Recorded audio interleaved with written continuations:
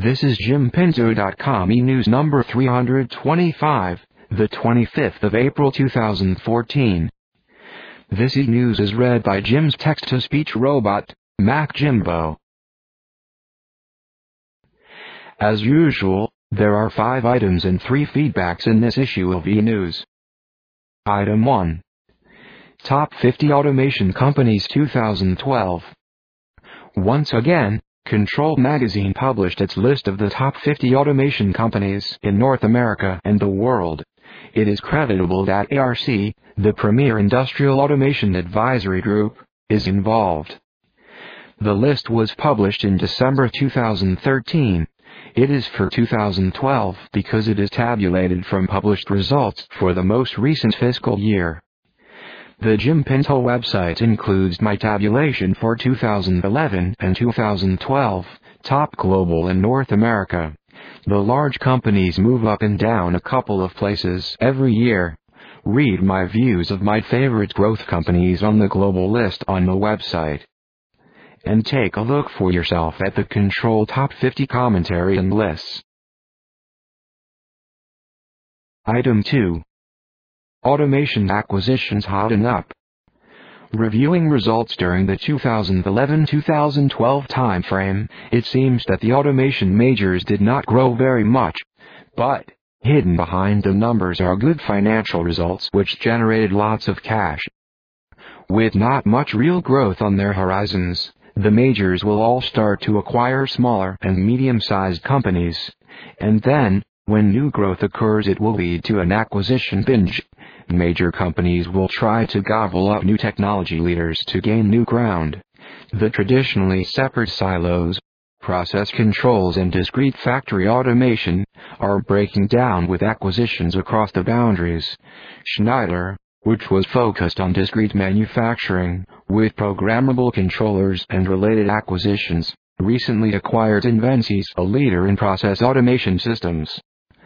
Siemens and Rockwell Automation, 2 other big players in automation technologies for discrete manufacturing, are also looking to expand into process arenas, and ABB, the power and automation technology company, traditionally strong in process, is moving to strengthen its discrete manufacturing capabilities.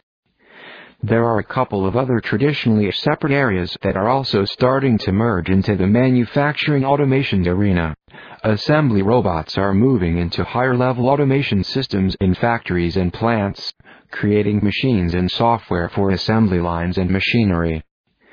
The future seems likely to bring more growth in this arena. Look for automation to become a hotbed of mergers and acquisitions over the next few years. Item 3. Demise of the traditional IT department. Information technology (IT) has been a dominating influence in many large manufacturing and process automation companies dating back to the 1970s, the age of mainframes and control rooms. Many of today's IT departments are legacies of the old mainframe days when IT was the domain of specialists. They became large and powerful and usually grabbed control of most of the computers installed in the factory and on the plant floor. Change is here. Computer expertise is no longer just the domain of a select few. During the workday, everyone wants to use the same technology devices they are familiar with on a personal level. The old command and control rules don't apply in the new, bring your own device, BYOD world. Most IT managers feel that they are continuing to lose control of their usual bread and butter business.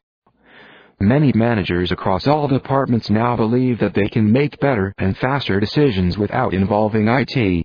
Already, more than a third of all technology spending now happens without any IT department involvement. Today, business process design is driven by the need for optimization and cost reduction. Tomorrow, it will be driven by the need to create superior user experiences that help to boost customer satisfaction. And that's the name of the game. Item 4. Amazon Warehouse Automation. I hate shopping and I'm an Amazon nut.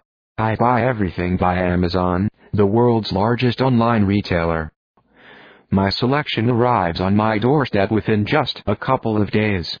Do you wonder how Amazon manages to deliver any of the huge variety of products to your doorstep so cheaply and so quickly? What does it cost them to put all those items on the shelf, select them unerringly, and deliver them so quickly?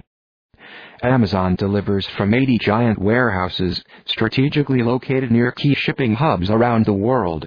The warehouses themselves are massive, with some over 1.2 million square feet in size. At the heart of this global operation are people, over 65,000 of them, and a logistics system known as chaotic storage, which is like organized confusion. The product's characteristics and attributes are irrelevant. What's important is the unique barcode associated with every product that enters the warehouse.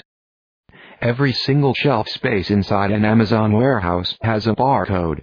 Every incoming product that requires storage is assigned a specific barcode that matches the shelf space in which it will be stored, allowing free space to be filled quickly and efficiently. A sophisticated database tracks and monitors every single product that enters and leaves the warehouse and keeps a tally on every single shelf space. There are several key advantages to the chaotic storage system. The first is flexibility. Freed up space can be refilled immediately. Next is simplicity. New employees don't need to learn where products are located. They don't need to know what the product is, just where it is. Lastly is optimization. Amazon must handle many millions of orders, which means that at any given moment there is a long list of products that need to be picked from the shelves and prepared for shipment. Since the database knows every product required for shipment and the location of each product inside the warehouse, an optimized route can be provided. With this storage system, a wide variety of products can be found located next to each other. A necklace could be located beside a DVD and underneath a set of power tools. The arbitrary placement can even help with accuracy, as it makes mix-ups less likely when picking orders for shipment. It's a fascinating system. Chaotic storage. That's the best way to describe it. Item 5. Makeover for UK Automation Insider. Walt Boyes, known industry-wide for his keen insights and outspoken attitudes, has now left his position as editor-in-chief of Control magazine after a decade. Walt is now publishing Automation Insider, acquired from Nick Denbo in the UK, who remains as European editor. Automation Insider is a subscription publication that has been published for 18 years, serving the automation and process control industry. The staff has extensive experience in the automation industry as vendors, end users and journalists. They know what you want to know, and they give it to you. Because they do not accept advertising, Insider can publish without fear or favor and can cover many things no one else covers. Cybersecurity is well covered with discussions about issues and vulnerabilities which may not be found elsewhere. All major automation user group meetings are covered from a disinterested third-party editorial position, with deep analysis of new product offerings, press releases, financial and other data, giving a different viewpoint which can't be found anywhere else. Individual subscriptions are $500 per year. Sign up to get the inside scoop on what's going on in the automation industry. As usual, there were 3 feedbacks in this issue of A News. Feedback 1. My comments on selfish capitalism struck a chord with several Americans. Dan Trudeau was stimulated to comment. I think there's a difference between people who follow capitalism not as a human system but like a religion. There is no system on this earth without flaws and above criticism. People are too emotionally tied to it and get personally upset at any questioning of it. I don't think selfishness has to be at the core of capitalism. Our whole manufacturing boom of the 20th century was built on Henry Ford's idea of paying people more money for less time on the job. The man is lauded in business schools all over the globe. His chief lesson: more free time plus more money to spend equals growing economy. The thinking now is you pay people as little as you can get away with to maximize profitability. That has led to less money being spent, which leads to a stumbling economy. Instead of circling the wagons and trying to squeeze money out of everything and everyone so profits can go up, share the rewards, with higher standards attached. Ford did this and reinvented the economy. Everyone now is being taught the opposite. We can't make more jobs where increases in productivity have eliminated them.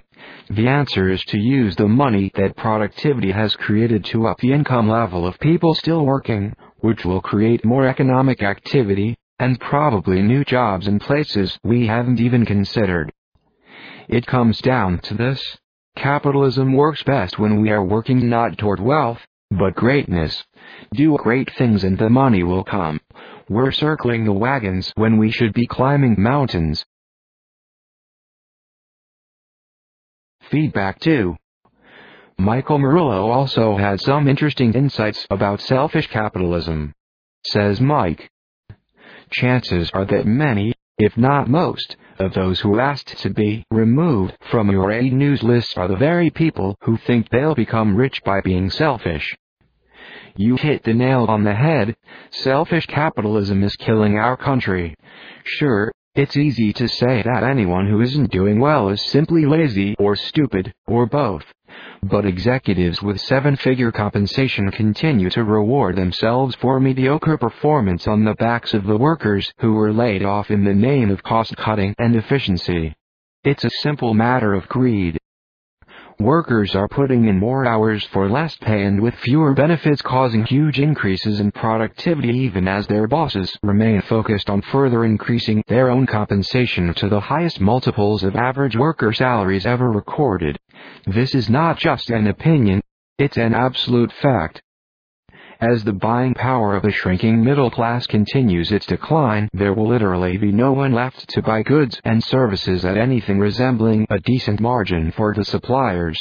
Is that really a difficult concept to grasp? Feedback 3. Gary Wilkinson does not agree with my praise for Edward Snowden. Gary wrote, I can't go there on Snowden. On the matter of privacy, I believe that if you want to protect your privacy, don't go on the internet. I also believe that freedom isn't free. What Snowden did was wrong, and he knew it. If he believes he is right, then he should take responsibility and face the consequences of his actions. There are many soldiers, both in uniform and civilians, who fought to keep those secrets. Indeed, many of those secrets have kept us Americans safe and our soil free. Snowden may be a fine fellow, but if he thinks the U.S. security apparatus has flaws, he may not be pleased when he learns the history of his new home in Russia. Well, that's this issue of E-News. Please send us your feedback. Send your email to jim@jimpinto.com. Thank you for listening.